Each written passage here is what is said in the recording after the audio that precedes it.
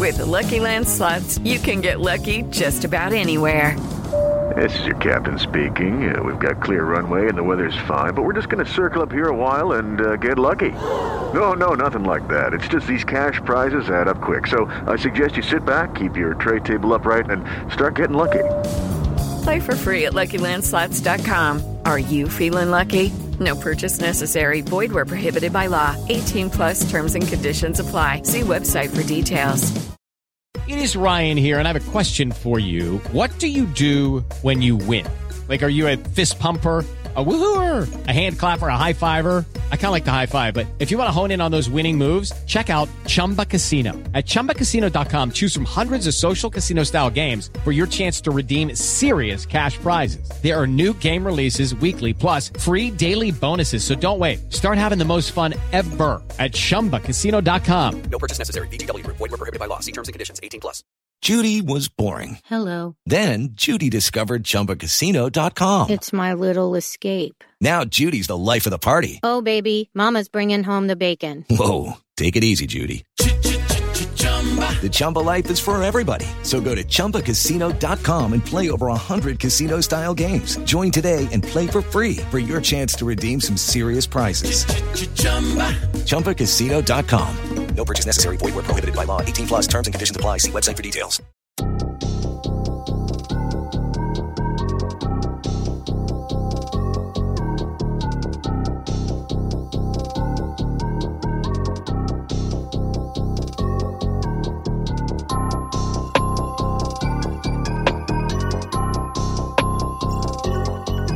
Good morning, good afternoon, good evening, whatever time of day it is that you're listening or watching this latest episode of Turfcast podcast with me, Joe Redman, and as usual, my good friend / co-host, Simon Townley. How you doing, mate? You all right? I'm all right, buddy. How are you? Yeah, I'm all right, considering the shambles at the weekend, but obviously we'll get into that. Been pissing it down all weekend, though, but it's been the missus' birthday, so there's been few celebrations, and quite a lot of celebrations in this house, actually. Let me just get that one in there. Not all of them involving me, but yesterday on Sunday, the birthday itself was a good day. What have you been up to? Anything special? Just working, but they were down in Northampton, of all places. Yeah, I believe so. I should have asked you about that off air, didn't I? Forgot about that. How did that go? Yeah, it was good. It just filming for some L'Oreal stuff for a hairdressing magazine, so it was very good. Very fun. But happy days. Happy days. Well, I'm glad it went well then. As you can see at the bottom of your screen, we have got this new partnership with Mystery Sports. It is at the bottom of your screen now. If you want to get 10% off a Mystery Sports football shirt box, use the code TURFCAST at mysterysport.com. Obviously, we did an unboxing last week. I got a Macedonian first division team. I can't remember the name of them. Simon got a Sevilla shirt. The code's been used a few times now, to be fair. And Mark Howarth is the only one that's actually told us what he's got. And he got a Wolfsburg shirt. He got quite a decent shirt. So the other people that have used it, just get in touch and let us know what shirts you've got. We'd like to know. Yes, just so we can know and keep tabs on it, see what shirts people are getting. Hopefully no one gets another Macedonian First Division shirt. But I wore it yesterday, and when you actually put it on, it's right enough. It's right enough. I'll just you put it on, it's actually a shirt. It actually fits. When you put it on, it fits. I'm going to make a point of wearing it at football again next week. But yeah, obviously, we've quickly mentioned it. The Leeds game, let's get into it then. Burnley 0, Leeds 4. I think we said on the podcast a couple of weeks ago when we played West Ham, didn't we? Sometimes you've just got to say, yeah, hands up, beaten by the better side. And I think on this occasion, similar. Not similar to the game at Ellen Road, which was a tight one, and we were very unlucky. The referee cost us in that game, if anything.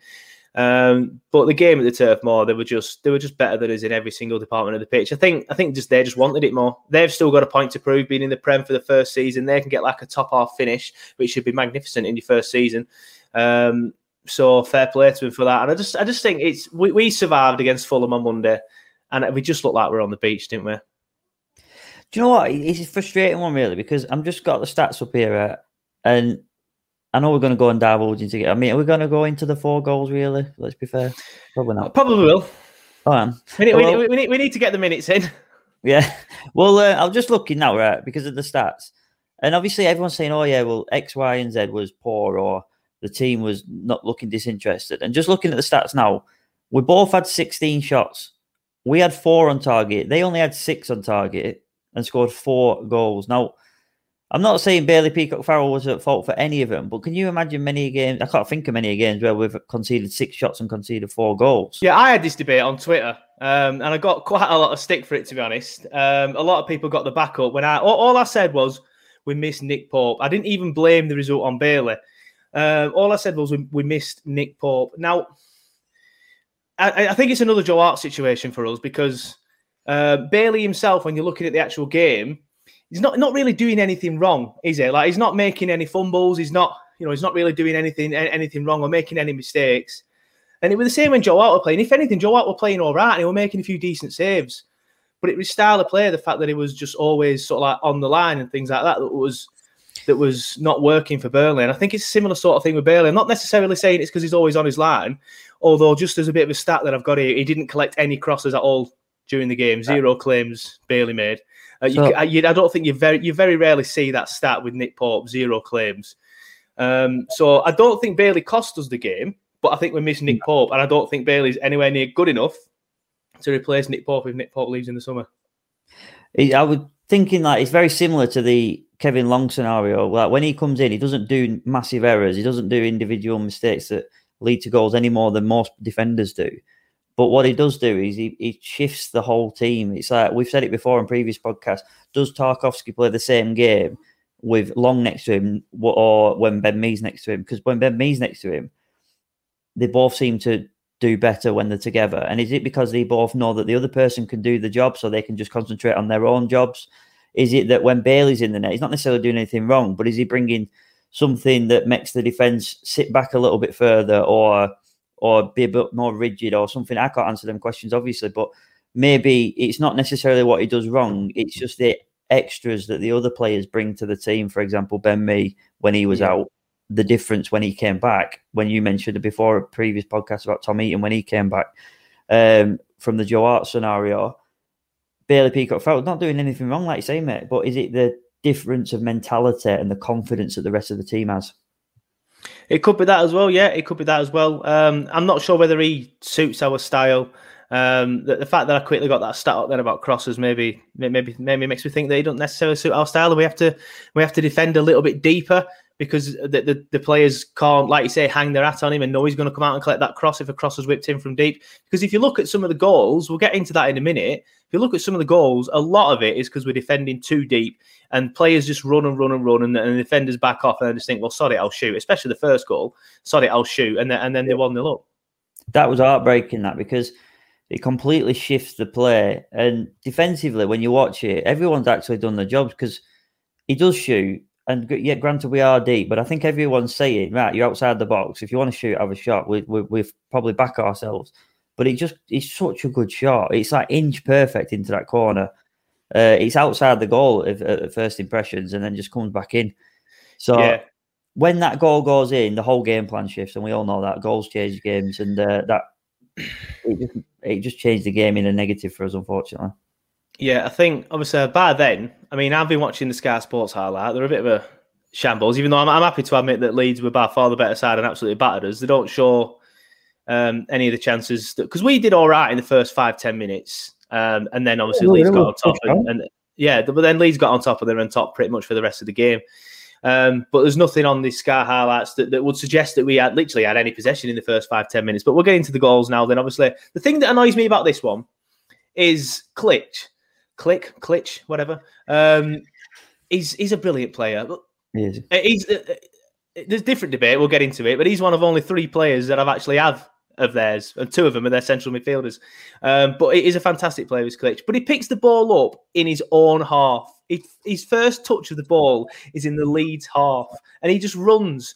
No pressure on the ball, still running, no pressure on the ball, sod it, I'll hit it, goal 1-0. Nothing whatsoever there to stop him from, like you say, they're probably saying back themselves, but you still need a bit of pressure. The defence might be backing off to say, like, you can shoot from there, whatever, but there's zero midfield there for me, absolutely zero. I was just going to make that point because people concentrate on Bailey. People concentrate on the defence in that manner. But he's gone through, Johnny Tate said it, didn't he, in the group chat, that he's gone through a whole midfield before he's had that shot. He's not even gone through. The midfield just isn't there. He's not even gone through them. They're just not there. And I'm looking at it now, the freeze frame afterwards. West is 15 feet away from him. That's Jack Cork. Jack Cork's still near the halfway line. And these, we've said it before, like there's games where West is the best option with Cork. There's games where Brownhill's the best option with Wester. For me, I think Brownhill being a bit deeper would have been a better option in this game. But hindsight's a wonderful thing. And you couldn't really have dropped any of them two in the performances that they'd have had recently. Yeah, I mean, like I'm just watching the goal back now myself just to see that sort of like midfield. Tarky's gone across. He's done everything right. He's even flattened Bamford on the way, which, brownie points for that. And then, like you said, just the shot. I still think at that point when he hit that is not going in, and it is a shame. I mean, when you look at the reverse angle of it from behind the goal, Bailey's not actually got as far across as I thought he had. But see, this is the point I was making. I think Popey gets across quicker there. I honestly believe Popey saves that. I got a lot of stickers as well for that on Twitter. But I believe Popey saves that. A lot of people were questioning Bailey's positioning. I don't think there's anything wrong with his positioning. I think he's in an okay position for that first goal. I've freeze-framed it at the bit where Klitsch is hitting it. And I don't think there's not much he could have done in terms of positioning. But I think Popey gets across quicker. I think Popey... Having said that, Bailey's taller than Popey as well, isn't he? So maybe that counts. That's why he maybe looks a bit slow getting across. But I'm still standing by it. I think Popey gets an answer to that. So yeah, it's a difficult one. And then, like you said, it changes the game entirely, doesn't it? And then we've gone in just heartbroken almost probably because you think, like you said, we started off the better, and then we've just been sort of dragged back. It's infuriating that we've even got to that position. But then we've got Vidra has a chance at 1-0 down. Yeah, now, well, I'm just on that now, and Chris Wood finishes that chance. And this is the old adage that we always have this debate, but Chris Wood doesn't make that chance because Vidra makes it all himself. Well, the point I was going to make is that their keeper there has done an unbelievable save, and like we said, about goal-changing game. It's a great save, to be fair. The positioning of his body has made that save. That is not an accident. It's not hit him. Vidra's gone straight across the face. It's gone into the corner. I think I saw Rashford the other day score a goal very similar, where he just poked it into the corner. And that's the difference there. It's the goalkeeping sort of moments that can keep you in a game. Yeah, and that just goes back to the point that I made on Twitter of how much we missed Nick Pope in that game. I don't think we'd have lost 4-0 with Nick Pope. We might have still lost because, like I said, Leeds dominated us in every part of the outfield pitch. So we probably would have still lost, but no way it'd have been 4-0. No. Just watching the third one, this is that one's an unlucky one, that one. The Alioski deflection. Corner, dealt with it. It's to a certain aspect. Who is it that heads it away? It's actually Vidra at the far post who heads it away. He can't really do much because he's sort of like down, so he's like trying to head it, so he don't get much pace on it or much height on it. It comes to Alioski, hits it, deflection, but it deflects in off. It was Phillips, weren't it? Calvin Phillips. No, it wasn't. It was Harrison. They've all got shit top knot, so I thought it was Phillips with his shit top knot. But yeah, it's, you know what? I've just watched it back, and actually, when I watched that game, I was like, "You lucky bastards!" As if it's hit him and gone in like that. And yeah, it is lucky in that aspect. But Harrison knows what he's doing at the same time. If you watch it again from this angle behind the goal, he actually flicks his foot, so he actually does all right there. But that one's unfortunate. No one real to blame for that. Luck on Leeds side, but well done, Harrison. Yeah, that was the second goal, weren't it? Not the third. And then. Sorry, did I say a third? Yeah, second. But what we're going to say is, so we've missed one chance, and then Gudmundsson has a decent chance. Again, not good save, mate. You can't argue the saves. Could we finish it? Possibly, yeah, but maybe it's just a case of being over. Yeah, I think Meslier does well on both, but I think the angle's against the Burnley players on both. But all Meslier can do is he's made the angle even smaller, which is exactly what he's done. He's come out, got into the perfect position, and made the angle even smaller. He's done well on both of them saves, to be fair. I've never really had a bad word to say about Meslier. He was a bit dodgy when he first came in, but that were mainly with his crosses and stuff. His shot stopping and stuff's always been decent. Yeah, no, he's a footballing goalkeeper, which is obviously he's a modern goalkeeper, isn't he? Yeah, exactly. And he's good at what he does. What he did against us, mate, like I said, 2-0 up at that point, and he's done two big saves. It could have been 2-2 quite easily. It's a completely different game, and this is what frustrates me with sort of the negatives of were we on the beach, were we not good enough, were individuals not good enough, that pisses me off more than most, because I just think statistically, mate, we were well and truly in that game, and it's just two moments that have changed it completely. And like we said about the United game, when we went 2-1 down, you got to push on, haven't you, later on, and unfortunately we conceded a third, and the game started to stretch for the benefit of Leeds after that. Yeah, well, obviously an open game is better for Leeds with their style of player and their midfield too. Going back to the midfield debate, their third goal, Rodrigo. Some criticisms about Bailey on this one as well for not getting out quick enough, but we've had that debate. I don't want to throw him under the bus too much. But again, Burnley have the ball.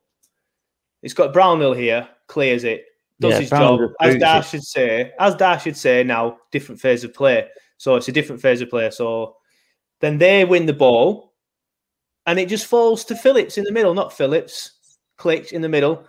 Phillips and Klich are right next to each other in the middle, right? When the ball gets to them two, they're right next to each other. There's no Burnley player within 10, 15 feet of them. No, where's the midfield to again? There's absolutely nowhere to be seen. There's no one anywhere near them. He's got all the time in the world to pick out that pass to Rodrigo, who does well, in fairness. Rodrigo does well because he's got two Burnley defenders round him. And he does a touch and he takes them both out of the game with that touch. That's a good touch, to be fair. It's a great touch. It's great. It could have been communicated better, and one of them could have dropped a little bit deeper, maybe. But then again, maybe they're playing with Nick Pope in their head, because as soon as that touch is there, he's got all the time in the world. And I do think Pope might have been a little bit have a better starting position there and be down at Rodrigo's feet a bit quicker. Yeah, I mean, as well though, I just want to, like I said, I'm not defending Bailey. I don't really see him doing that much wrong to even defend him, really, to be honest with you. But when you look at the replay of that Rodrigo chip, he's whisker away with his left arm, I think it was, because he's actually half read it. So because he's gone down, obviously, because you're expecting a striker to put it through you, he still reacted quite well, but unfortunately, just a good strike, a great touch. Yeah, it is. It is. I'm just being sort of like hypothetical with that one. The fourth one, definitely. I'm not. The fourth one, Pope is definitely there. That is, he's caught lacking there. Is Bailey, then he gets caught in no man's land.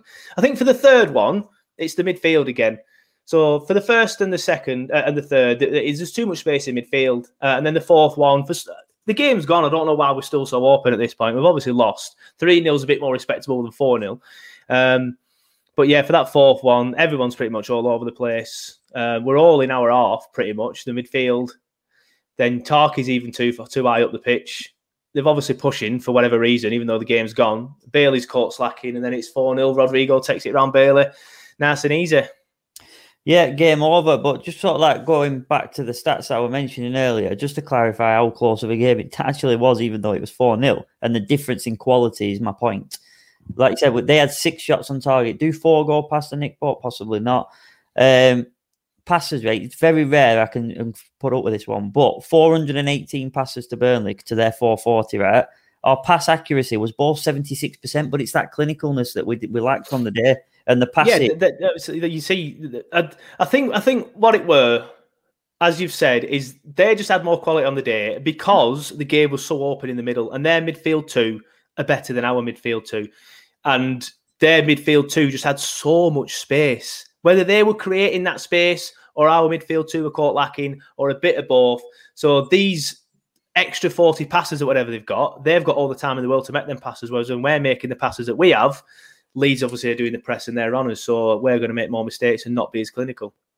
Yeah, it was just a good Leeds performance, and that's often really I can't be critical of them as a performance anyway. Yeah, I agree with that. I think they were just the better side on the day. The midfield is where we lost it, but we missed Nick Pope as well. And that's pretty much it, really. Obviously, we need to discuss the incident with Alioski. Obviously, I brought a picture in earlier, as you'll know. I'll put it on screen now for those of you that haven't seen the incident. I've done that wrong. There we go. There it is. This is apparently being reported, according to some places, by Burnley as like a racist gesture towards Dwight McNeil. I think, well, obviously, when I saw it at the time, I just thought he was just being a bit childish and pathetic and sort of like acting, like how kids do in primary school, and just sort of like blow raspberries. That's what I thought he was doing. For Burnley to report it, though, I think maybe something has been said, but I don't want to speculate on that because that would be unfair because we don't have any evidence of that. So that's the only reason why I think Burnley may have reported it, is because something was said as well before or maybe after he did it. I'm not sure. But there is a clip of Alioski saying to the referee, pointing at Dwight McNeil, saying, "Did you hear what he just said to me?" So whether Alioski's just being a bit of a dick and knows that he said something wrong, you know, when you do something wrong and you try and turn it back round on somebody, I don't know. Again, it'd be unfair to speculate. But Burnley reported the incident. I got a bit of stick for this as well because people were saying like he should be backing Dwight McNeil. That's just my interpretation of what I've seen. I'm allowed to have an interpretation and an opinion of it. I've looked at that and thought he's just a bit of a twat, really. He's not really doing anything wrong. What did you make of it? It's a funny one, really, because I was sat there watching the game. And as soon as he did it, I kind of like looked across and to the person I'm with and said, like, "What is that? Not?" And I don't want to even say it. I don't even want to say it. But is that not an emoji of something that you would normally do? And then it was like as if to say, like, I thought it can't be because no one is that blatant about it. Surely, right? Anyway, my secondary point to this is, when I've seen all the negativity on the Mirror, on the Independent, I think it was, as the other paper, and the comments underneath it saying, "This is ridiculous now, we're playing this card too much." It is not a card to play if it's factual. Now, would Burnley approach someone and say this was done in a racist manner if they didn't believe 100%? He should report it 100%, and we all can agree on that. There's no disputing that. Yeah. So if it's been reported, then it was 100% done in a racist manner because that's the way it was received. Yeah, well, it's one of them, isn't it? Like, things can be done and not have any intentions. But if it's received that way by somebody, then that's a different kind of worms and a whole different debate, I guess. But then it still is a racism. I'm going to say racist gesture. I changed to racism halfway through, so I ended up saying a racism. That just sounds stupid. But you know my point, don't you? Like, it can be interpreted in different ways by different people, as anything can. Like, a lot of people always have a go at me for being angry and in a mood, and half the time I'm not. I'm not moody. Just ignore him. I just look in a mood half the time because I'm just got a resting bitch face. Not the same, of course, but I'm trying to sort of like say how things can be interpreted differently by different people. So how many times in life we do something that we didn't think was wrong at the time, and then because you've hurt someone's feeling, you apologise for it. Now, it's every damn day. Every damn day. Now, and what I'm saying is, in hindsight, would he do that again after the match? If you take his emotion out of that moment, if you took him away from that scene, if you make him watch that match back, I guarantee you we will not do that again. And why? Because he knows it's fucking wrong. Irrelevant of what manner he meant it, he was doing it to be a dickhead, of which it doesn't really matter whether it... For me, if you're being a dickhead, it annoys me how sometimes that we can get away with it if it's not in a racist gesture. Also, but you can still be like, for example, we look at people like, obviously, I know Phil, and you look at the abuse that he gets, and just because it's a white person on a white person or a black person on a black person, doesn't mean it's not being ridiculous and unnecessary. Now, that scenario there was a ridiculous, unnecessary scenario that's put himself in shit that he shouldn't have done. And he's going to have to face the consequences. And if it has been reported as a racist gesture, then I fully believe that something else was said, or there was an interpretation to make him think that that's exactly what he meant. Yeah, obviously we can't speculate on what was said because we don't know. But I think maybe it's just been interpreted by Dwight and the Burnley board in a different manner as to what Alioski probably intended it to be interpreted as. Again, you've done it, so you got to face the consequences. Yeah, I agree with that. Whether we'll see what happens. We'll see what comes out. Obviously, it's been reported, so the FA and that will look at it. We'll see. What I did enjoy was the Leeds fans turning it round and saying a report has been made against the Burnley player. Like, no, that's factually. You are factually wrong there, boys. The report was made against Alioski, not against the Burnley player. There was clips being clipped up of Dwight apparently spitting on him. A load of rubbish. When Dwight leans in to say whatever Dwight said to him, either as a bit of sweat come off or a bit of dribble from when he's speaking, he don't spit on him. But I presume that'll be looked at as well, obviously, because the whole incident will have been reported. So if there is something there with that, again, he'll have to face the consequences. So the referee has got involved and took both managers aside and reported the incident to the managers. So it's been taken seriously instantly. This is not a reaction afterwards at thinking, no, I'm not having that. This was an instant reaction of, we're not happy with that. And the referee has dealt with it. And the managers took Dwight off, 5-10 minutes later, and probably to save any further repercussions of it. And again, I enjoyed the Leeds fans using that as I enjoyed the Leeds fans using that as an excuse of, Dwight's done something wrong and that's why he's gone off. No, Dash is obviously doing it to protect him. Yeah, as he should have done. Yeah, and you were saying about Bielsa there before I rudely interrupted. Sorry, buddy. No, it's man. They were just continuing a rant. But yeah, Bielsa, I didn't see Bielsa react in a manner that was suggested. If somebody said that about one of my kids, he said something, and I believe that he would not do that or has not done that, I would go to town on that person saying, you're fucking out of order saying that. He would never have done that. Yeah, anyway, of course, we always encourage people to get in touch with the page, whether it's via the social media channels. If you're watching this on YouTube, you can, there's links in the description of how you can follow us on all the other channels. If not, we'll put a thing up at the end of the podcast, a banner in the bottom of the screen. But another way that you can get in touch with us is via email, turfcastpodcast@gmail.com. And Noel Hilton got in touch this week, and he sent quite a long email, and I promised him I'd read it out. So here we go. He says, "Hi, Joe and team.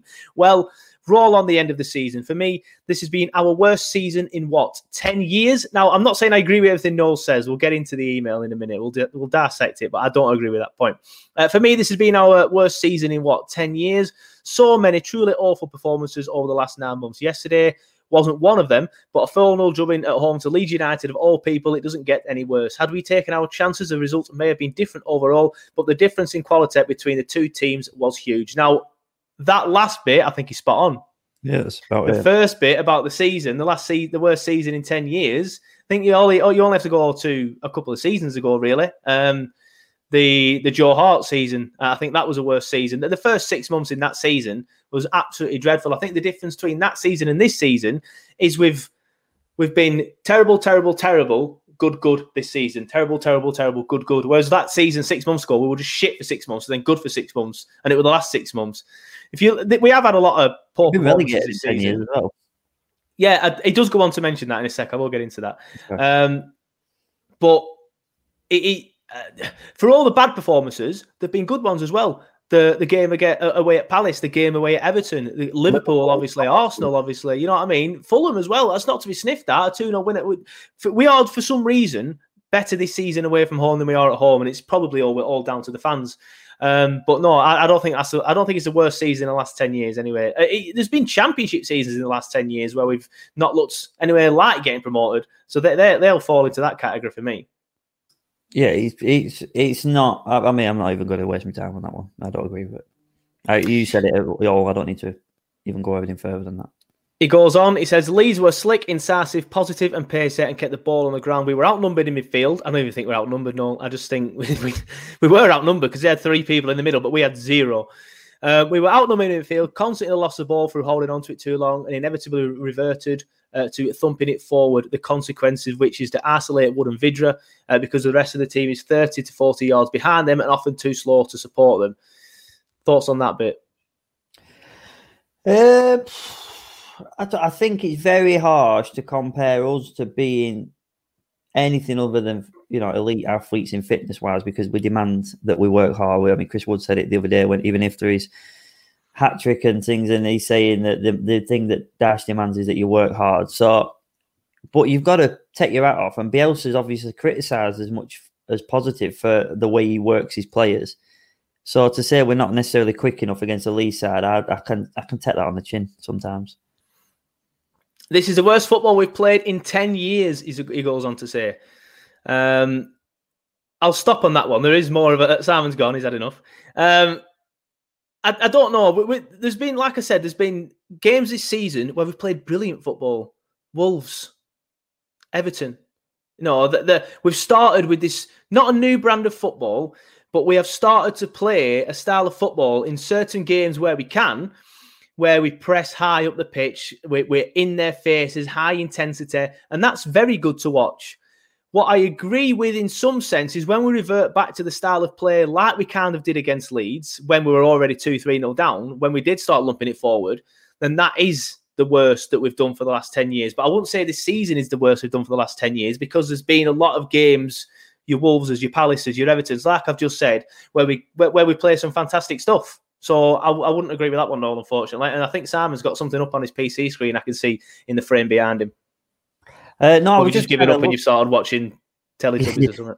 So I understand why he's saying it, which is probably not what you expect me to say, because it hasn't been great. But Dash, in his own words, did say this season is one of his biggest achievements when you look at the way we started the season and the squad that we've got, etc.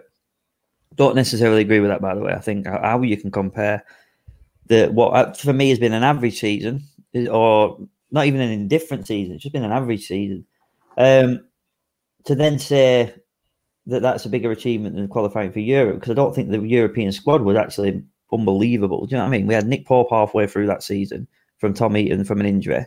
You know, he had to step in. We got Sam Vokes up front compared to Chris Wood. You know what I mean? I'm just saying, was it actually that much better? In my opinion, the squad wasn't that much better. So I can understand what he's saying, because I think he's looking at it from the fact that look how successful we've been recently. Look at what we've achieved. Look at what we've done, and some of the runs we've gone on. But you listed the squad, the results that we've had 2 seconds ago, and saying the Arsenal, the Liverpool thing. You can't take away the magnitude of what they are, irrelevant of the Arsenal and the Liverpool squads that are currently, in a demise of their own. We've not won there for how many years? And Liverpool squad, up until 2 years, have been, are fighting to get in the Champions League. They've not been turning over Champions Leagues and finals prior to 2 or 3 years ago when Klopp come in. So, I'm not having it. I'm not having it that this is shocking or worse or bad. I'm not being that negative about it. I think that's far too harsh. I think we're victims of his own success if he's looking at it that way.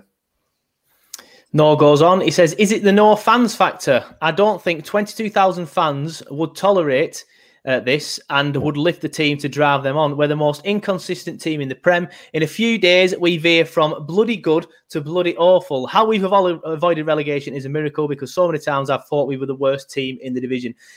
I think that one sums up a few things. Inconsistent, yes, we are inconsistent, but because you go on to say that we are bloody good and bloody awful, but then in the same time, that's contradicting something that was said a few sentences ago, because there has been seasons where we have just been bloody awful pretty much for all of it, within the last 10 years anyway. We've avoided relegation because we're nowhere near the worst team in the division. And to ever think that, I think, is just sort of like shows that maybe you're feeling a bit negative, Noel, when you sent this email. Because obviously Noel sent this in the aftermath of the Leeds game when a few people were feeling a bit down. So I'll give Noel the benefit of the doubt there. But there's no point at any point have I felt that we've been the worst team in this division, especially looking at Sheffield United and West Brom. There's been no way that we have been anywhere even close to them. I've said it on previous podcasts again, mate. When you are looking over your shoulder, that gap is small. But when you are the team looking up, the 9 points that we had at that time is huge. And it's not to be underestimated that 9 points is miles away from a relegation battle. 12 points is a mid-table, usually it is mid-table. Right, and of course you're saying 12 points because we are currently 12 points away from the relegation battle. So that's obviously the point that you're saying we're 12 points. So I understand what you're saying. We are, in truth, miles away from the drop. Now, miles away, and them 3 teams that got relegated are miles away from us. We are in terms of quality and in terms of points. In terms of quality, however, I can kind of defend West Brom a little bit because in the second part of the season they've come good with Allardyce, and I think that maybe a bit longer because Liverpool scraped past them. They beat Chelsea. They've started picking up results that you probably wouldn't have expected.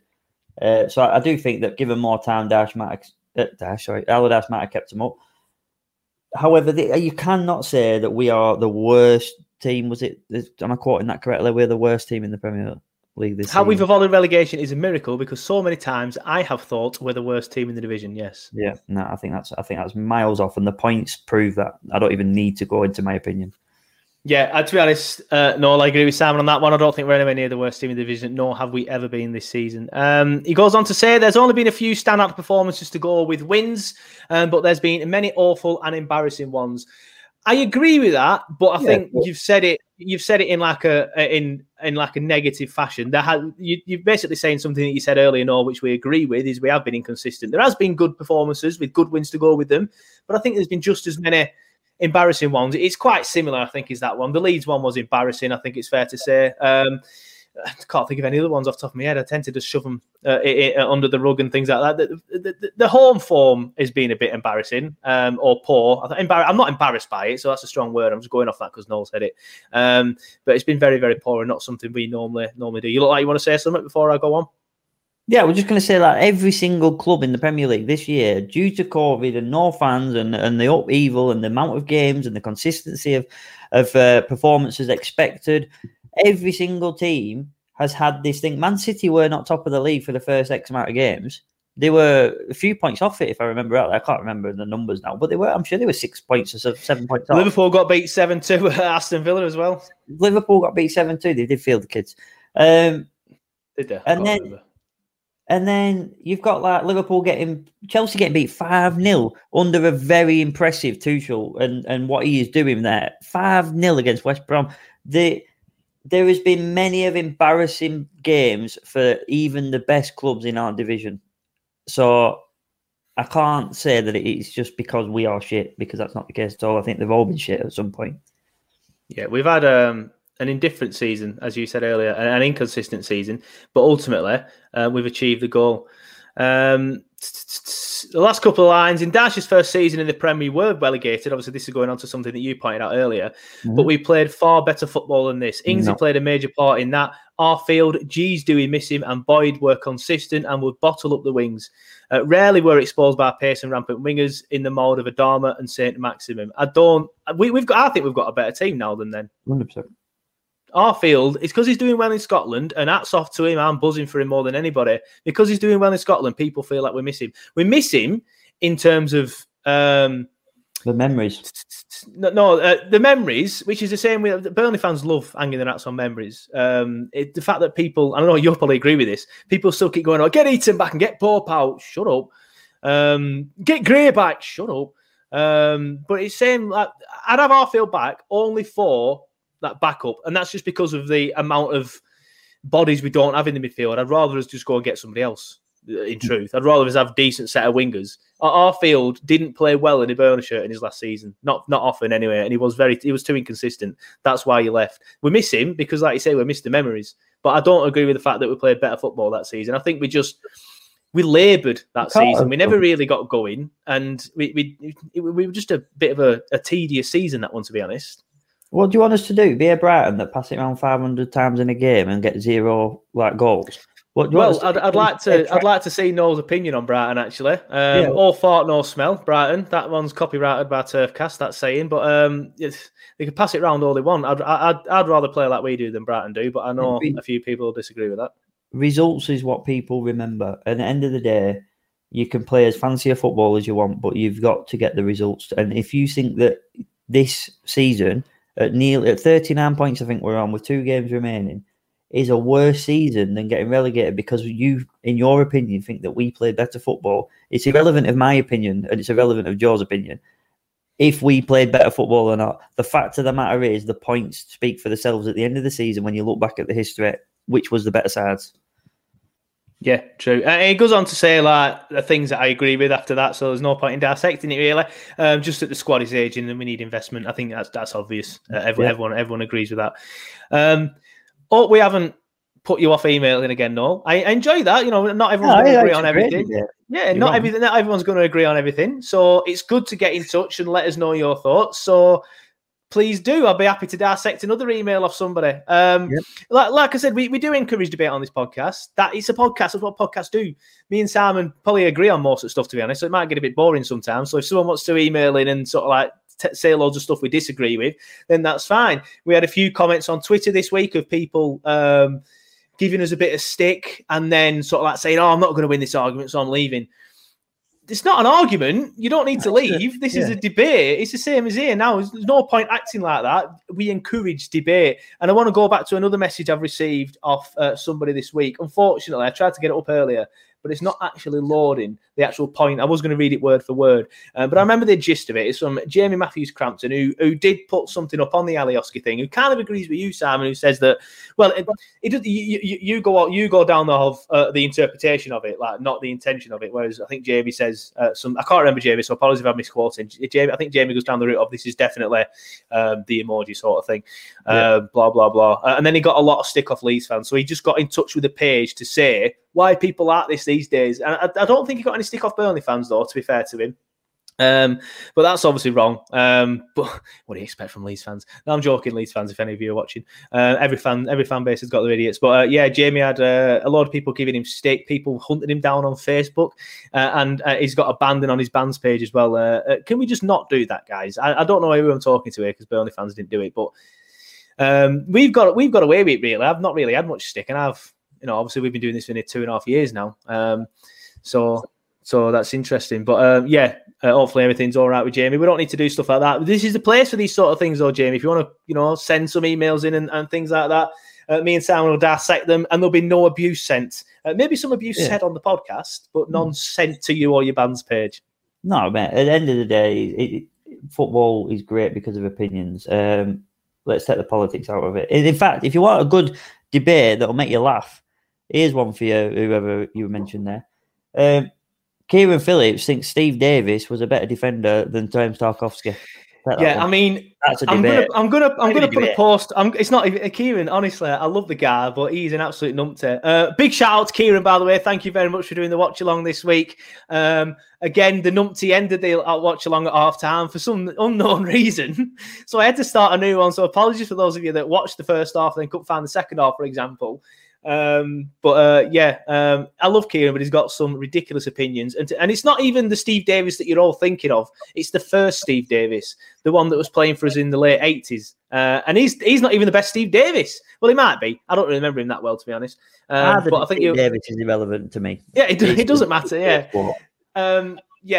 I'll tell you what, I'll put a poll up on Twitter about that tonight and see what people say. But that is an interesting debate. So you're saying, Simon, on your side of the debate, you think James Tarkowski is better than either Steve Davis? My quote, and there's no bias here because I said I've do a lot of the Burnley players there, and most of them are defenders. That he is the best centre back we've ever had on paper. Statistically, I think you'll probably find people because they're in lower levels or whatever, but he, for me, is technically the best defender we've ever had. I think the only person the only two people that could come close to him are Ben Mee and Michael Keane.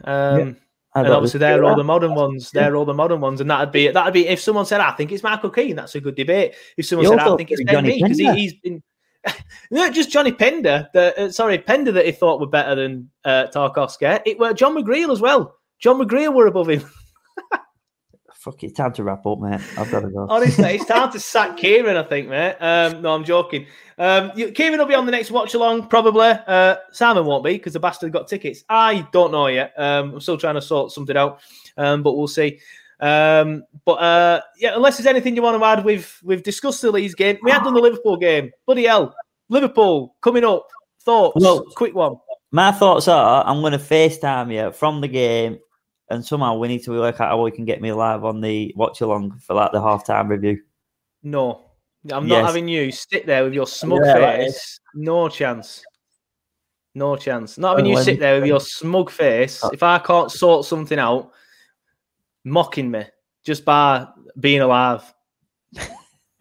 Liverpool, for me, in my opinion, is almost a mountain because they have something to fight for. We don't. They are very good no matter what season they've had. They are a fucking brilliant football club with great players. So it will be a mountain, but at turf with fans, anything is possible, mate. As I say, hopefully the fans is the factor, and it gives the players a bit of a lift. But I do think it'll give the Liverpool players a bit of a lift as well, because obviously they've not had fans for a long time as well. So we'll see. It's just good to have fans back, even if Burnley Football Club screwed me over and didn't give me a ticket. No, I'm not going to go full conspiracy theory like some people did. But they screwed me over. Whether they meant to or not, that's a different debate.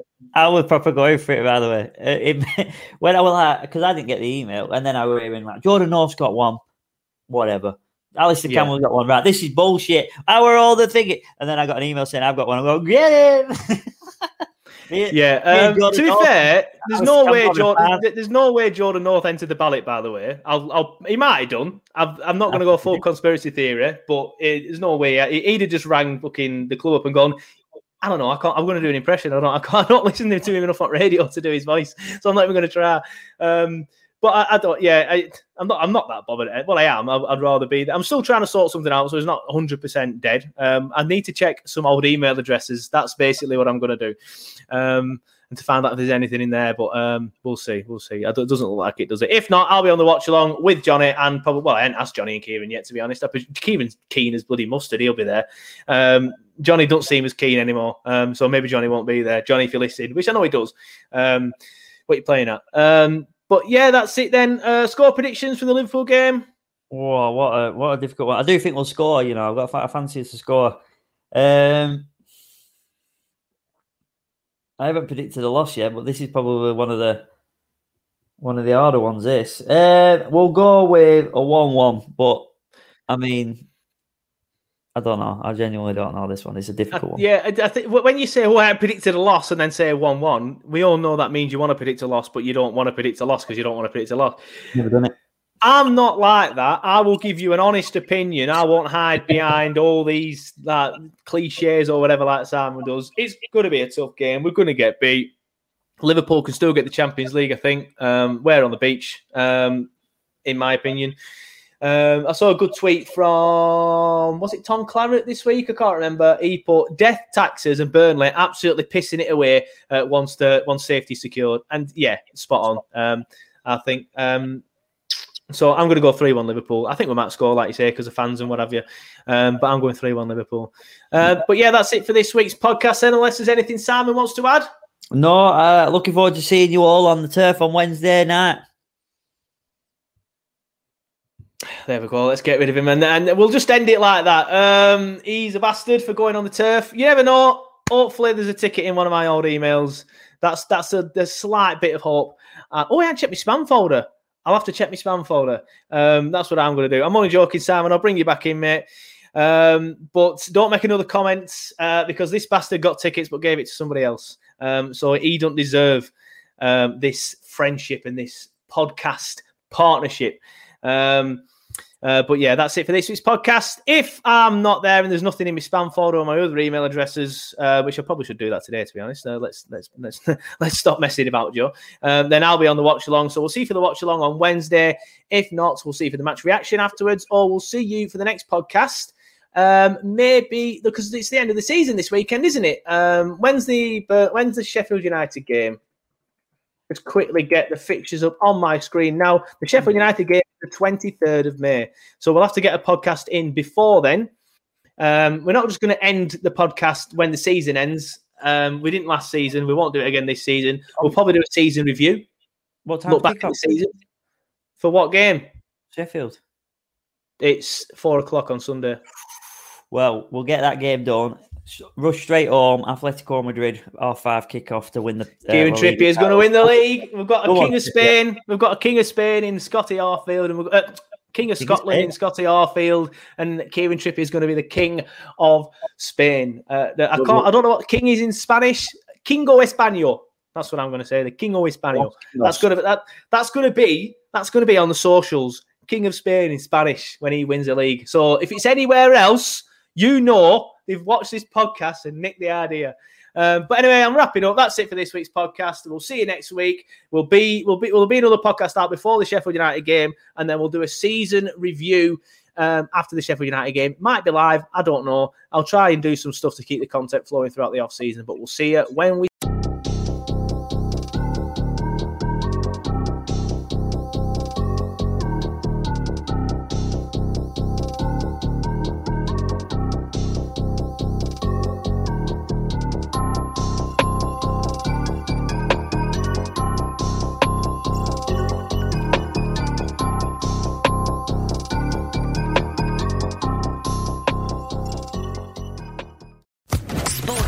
Podcast Network. With the Lucky Land Slots, you can get lucky just about anywhere. This is your captain speaking. We've got clear runway and the weather's fine, but we're just going to circle up here a while and get lucky. No, nothing like that. It's just these cash prizes add up quick. So I suggest you sit back, keep your tray table upright, and start getting lucky. Play for free at LuckyLandSlots.com. Are you feeling lucky? No purchase necessary. Void where prohibited by law. 18+ terms and conditions apply. See website for details.